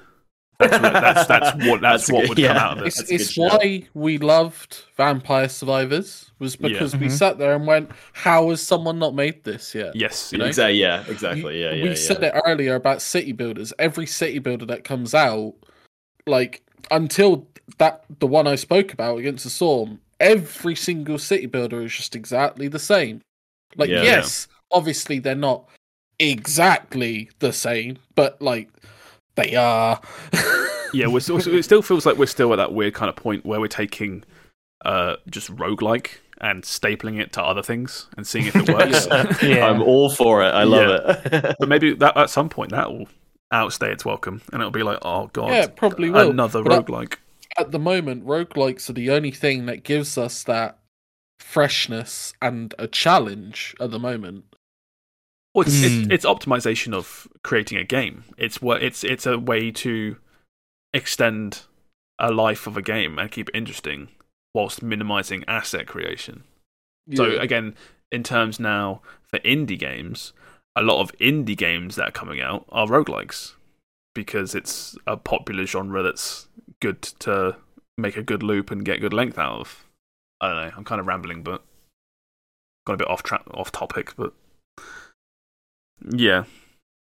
Oh, that's good. It's a mark of a good question. Yeah. Yeah, thank you, Rick. That was a good question. If anyone else has any more questions, as always, you can email it in at thegameforecast@gmail.com, or you can always leave it as a comment on the YouTube, or just DM me directly on Discord, things like that. We have channels for it as well. Just leave it somewhere. It will get found if you want to leave a comment. Yeah. So, okay, we'll go from that. Leave it under a rock outside Josh's house. I will find it. I'll be confused. Yeah. Like a note, just like tape it to a brick and throw it through his window. Yeah, a brick comes through my window. I'm like, what the fuck? Open up a bit of paper. What is your favourite game? OST. Alright, let's do some news. There's a couple of interesting topics this week. The first one is about Dwarf Fortress. I've seen some people who love Dwarf Fortress have been talking about this. Yeah, I am really excited for this. Has anyone here tried it before? Never. Yes. So, did you have the same thing I had? Back in the day, yeah. I me and all my friends at college, we were like, someone was like, have you tried Dwarf Fortress? And I was like, I've read about it, but I've never tried. I'm going to, you're right. It's a huge, expansive game. I'm a kid, so I've got infinite free time. I'm going to try Dwarf Fortress. And I tried, and I could not get into it at all. I just couldn't get past the ASCII graphics. It's such a hard barrier. And I feel like for people to say like, no, just you get past that. And it's great. It's like it's literal like command prompt ASCII. Like it's really hard. It fully landed in the type of game where I love reading about it and I can't stand playing it. Yeah, which is mostly Dwarf Fortress and EVE Online. So before we carry this on, very just for context, the reason this is up is because Dwarf Fortress, the old ASCII game that everyone talks about, is getting a Steam release, which is now confirmed for early December 6th, and it's getting full mouse UI control and graphics. Like it'll look like a game. It's getting graphics. It's getting That's graphics. So exciting. What was you going to say, Steve? That's the context. I was going to say, I talked to several Dwarf Fortress players, and some of the stories about they talked about like how there was a thing in the game where people's cats were dying after an update, and it's because in the game, the dwarfs were drinking alcohol and spilling it, and the cats were cleaning themselves, and it was like spilling on the cats. It is so in detailed, Dwarf Fortress. So it's crazy. I would never want to play it, but hearing the stories is amazing. But I've heard that like apparently the Steam release, like, is there only one guy making this game? Yes, and he's quite eccentric. But apparently he's doing the Steam release because, which has delayed other planned updates because like his brother got cancer or something, and he needed the money. So it's like he like put a lot of time into this. So I'm like, if it sort of seems like the sort of game you'd like to check out. There's a really good no clip. It's actually it's here on this page. There's a no clip documentary, really short one, 23 minutes long, explaining the guy talking about Dwarf Fortress, why he made it, how he made it, the origins of the design and stuff, and that's a really good watch. I think Dwarf Fortress for me it's the game I point to when you talk about like emergent gameplay. It's like a guy has just designed a shitload of systems, individual systems and rules and stuff like that, and you chuck them all together and you just see what happens. And that's like you say, that's where you get weird shit like cats drinking beer and dying from having too much thin blood or something. Like you don't design that specifically to happen. You just make systems that cats can drink liquid. Dwarfs, when they drink beer, they spill a bit and just stuff, and it just happens. And I'm all for it. It's just like I said, I just couldn't get past the graphics when I first played. Now the graphics are looking better. Are you going to consider checking it out? Absolutely, yeah. I'm really excited for this. I really want to try it. I think the thing I struggled with getting my head around when I first played it, I think, was that like you can hop up and down levels. So if you imagine like you're looking top down at something, but you're looking at a cross section. Yeah, it's like Minecraft if you were hovering above and looking straight down. Yeah, and you took a layer off, and another layer, and another layer. Yeah, and that I found that really hard to sort of see through in ASCII. Yeah. Because I never got to a point where I had like a big underground mine. I think I was just like a dwarf in a forest somewhere, and it was But is anyone else going to get this? Depending on the price, I might give it a little check out. $30. So, I might wait for it to be on sale. Yeah, I was gonna say this seems like the sort of game where I'd like to mess around with it. I'm not sure it'd be like my sort of game where I'd like create endless hours of fun. Yeah, I think a lot of it is just I can't remember, but I think it's kind of like RimWorld, where you don't tell them specifically to do things. You just say like, you can do this within this area. Go do kind of like what you want. Yeah, they all obey their own rules, right? But you just say, hey, if someone at some point, if they feel like it, could they clear out this cave and then we'll put stuff in it? Yeah, and that's and eventually they get around to it when they're done eating and stuff. Yeah, I feel like this is not for me. I don't know, because in some ways I feel like this could be really fun to mess around with, but also, like you said, it's like RimWorld, where it's kind of it's not make your own fun, but you know what I mean, where people are setting their own goals and stuff. Yeah. I think it sounds like, and I'm really bad at those. But I think Erin will fucking love this game. Erin will love this game. Yeah. Because this is, I'm pretty sure that it's like Dwarf Fortress is the game that inspired games like RimWorld and things like that, where it's like, this game's great. Why is it not got graphics? I'm gonna make something similar with graphics. Yeah. But yeah, that comes out December 6th. Excited for that one. You've then got the next news story.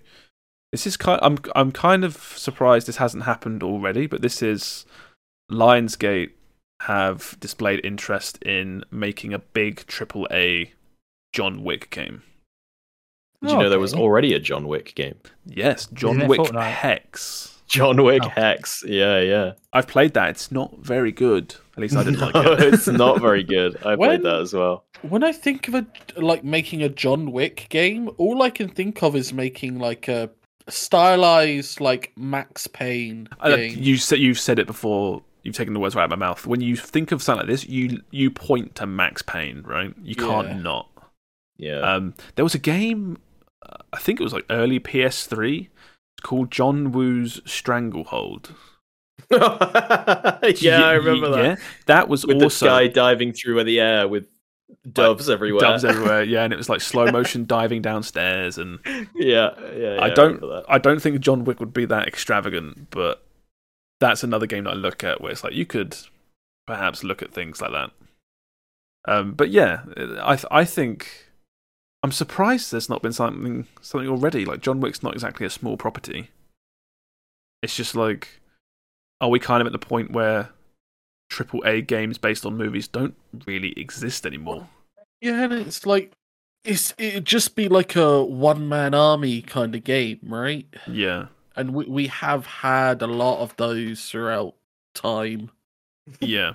It's, I guess in some ways, Sam's right. It's kind of like, what do you even, unless you go super weird with it, like John Wick Hex did, what do you even do with a John Wick game apart from just guy runs into a room and shoots everyone? Like, again, like, you could boil it down to, if it didn't take a comedy route or anything like that, it would just be a really serious GTA, right? I think you literally just copy Max Payne 3.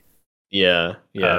It's like a linear 10-hour long John Wick game that plays like Max Payne 3. It's canon because that gets people excited. You go like, it's real. It's happened between movie 2 and 3 or some shit, and it's just like a solid third-person shooter. I think it feels.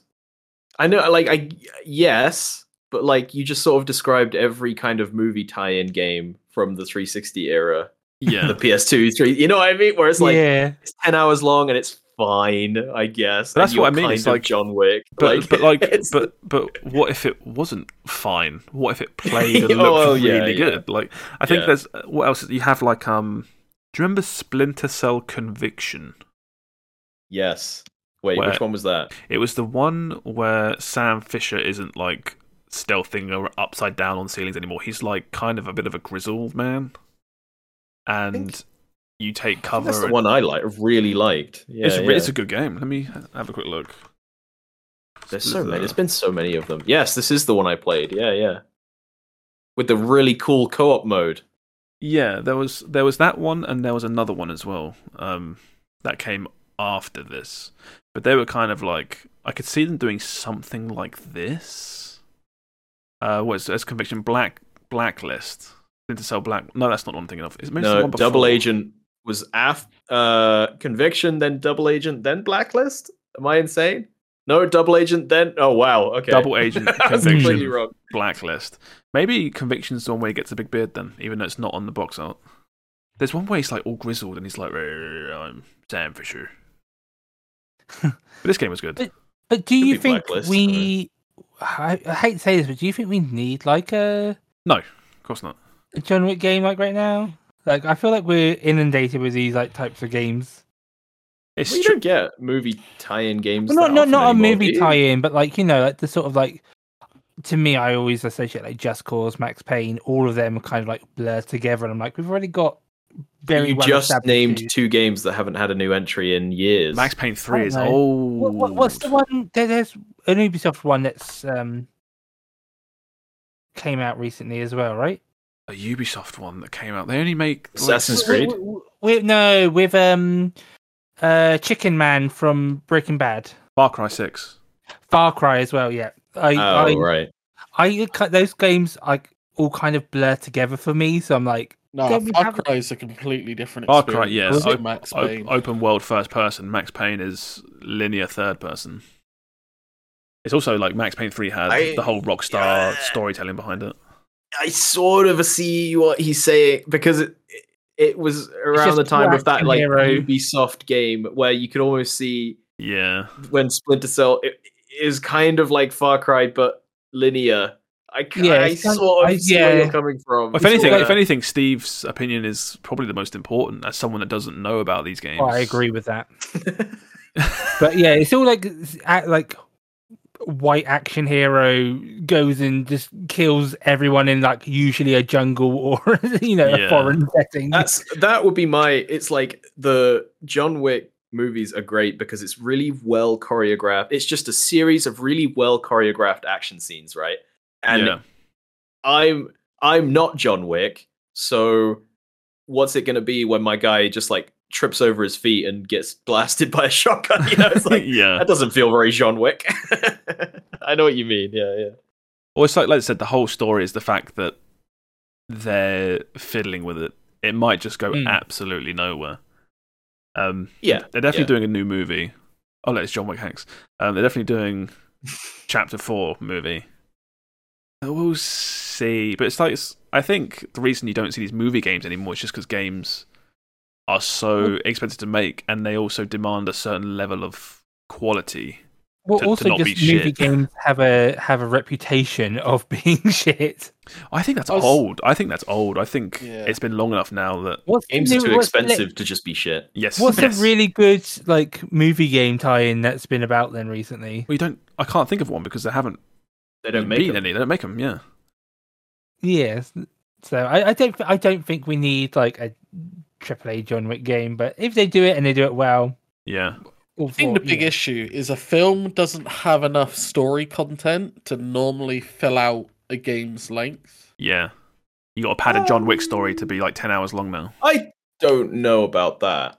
Because I feel like the job of a movie would be to get people interested in the world, and then the job of the game would be to flesh out that world. But then it's a bit like, would you say Shadows of Mordor is a movie tie-in game sort of thing? Like it's in the world, but it's in universe, totally separate. No more. Shadows of Mordor is a very good example of a video game from a movie done well. Yeah, but that's like was incredible. To me, that's more the universe rather than a movie tie-in game. I always figure it is like would be Lord of the Rings, The Two Towers, the video game, which I did actually enjoy.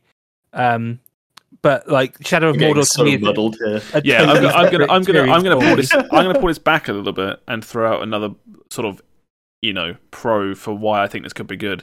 Is not an hour ago, I was talking about how I would love something like that COD campaign, but separately for like £20. And there's nothing here that says there's nothing. AAA game £20. Are you off your rocker? Or it depends. It can be AAA in quality and not have. Like AAA in price, my friend. I also think Keanu's got around too much in video games as well. Happen, mate. That's what I would want. Like, you don't have to juggle shit like weird multiplayer live service. Don't worry about any of that. Just make like a solid £30 John Wick campaign. They have to pay Keanu somehow. It would be £60, maybe 70. He's Keanu Reeves. He'd do it out of the kindness of his heart. He's busy now though. He's busy. He's just $4,000, right? For a couple of lines. That's really good. That's a good callback. That's really good. I'm gonna go on from that. There are a few more stories that we did have. I'm not going to rush them. Instead, what I'm going to do is I'm going to give you headlines and I'll put them in the sources. We've got to start wrapping this up, unfortunately.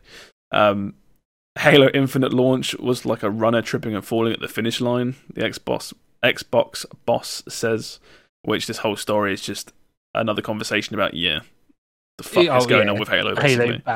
Halo Infinite was like a man with cinder blocks tied to his feet being thrown off a bridge.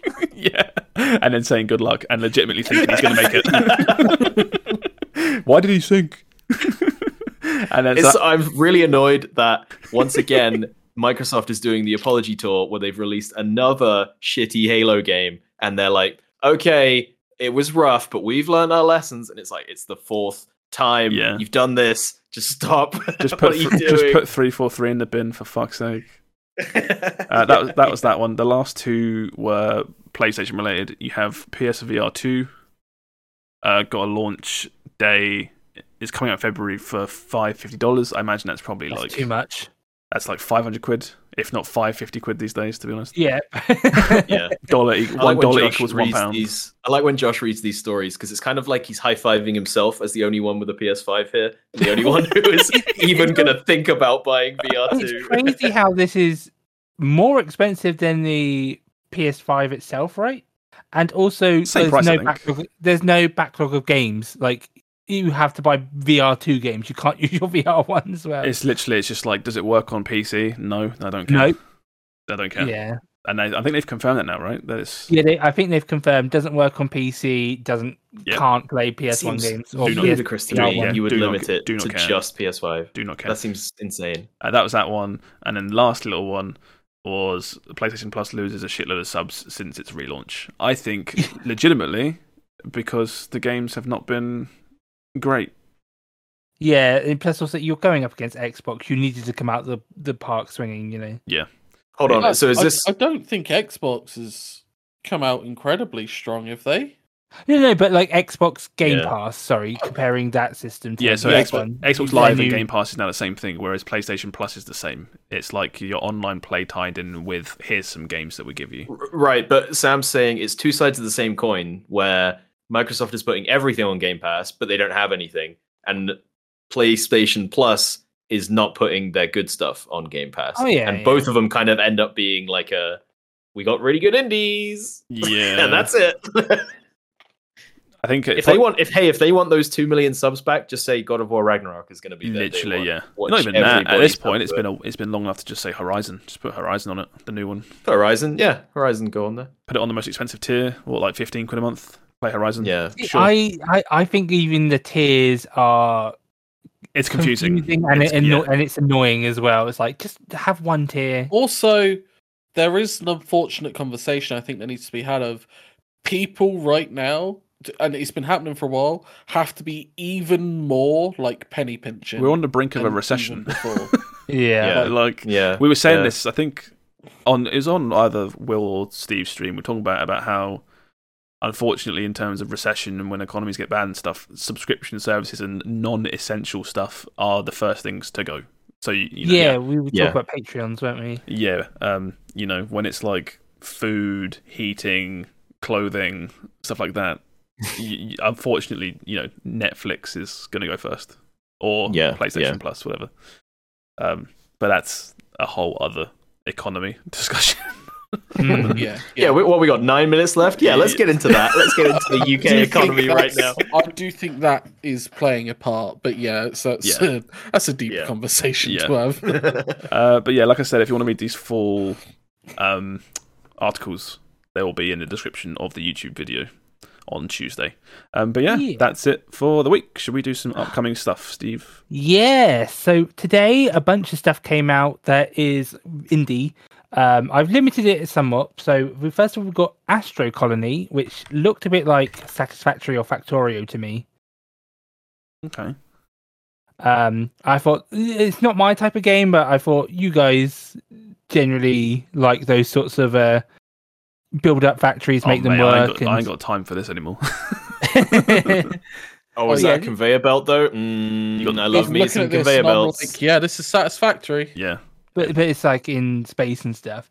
Soulstone Survivors, which is a roguelike. It looks like Rick mentioned it in chat. It looks pretty in depth. Maybe it's kind of Binding of Isaac as well. Not really Binding of Isaac, but it looked pretty interesting. And then on the 8th tomorrow we have Sonic Frontiers. Oh no. Which apparently reviews are mixed to poor for this one. Oh, I told everyone that it might be good though. Yeah. You did. Why did I do that? That was so funny. Why did I do that? Also, tomorrow is, you don't need to bring this up one, but it's Vermintide DLC that we'll get for free. And if you are watching live, today is the last day to claim Vermintide 2 for free on Steam. So just go to Steam, go to Vermintide 2, click claim game, and it's yours. And then you've got DLC for it tomorrow for free. Yeah. On the 9th, we have God of War Ragnarok on PS5 and PS4. Oh, hell yeah. I cannot wait for that. On the 10th, we have Paragon, the Overprime, which is Paragon's the game relaunching. That's not real. Oh, you weren't joking? That is actually coming back? That's coming back. It's not real. Release date coming soon. No, but I googled it and it says the 10th. So, don't believe but yeah, this game is coming back. And then on the 11th, we've got 2 big Square Enix titles coming out, being Tactics Ogre Reborn, which is like the Final Fantasy Tactics style of game. They've been marketing this heavily. Yeah.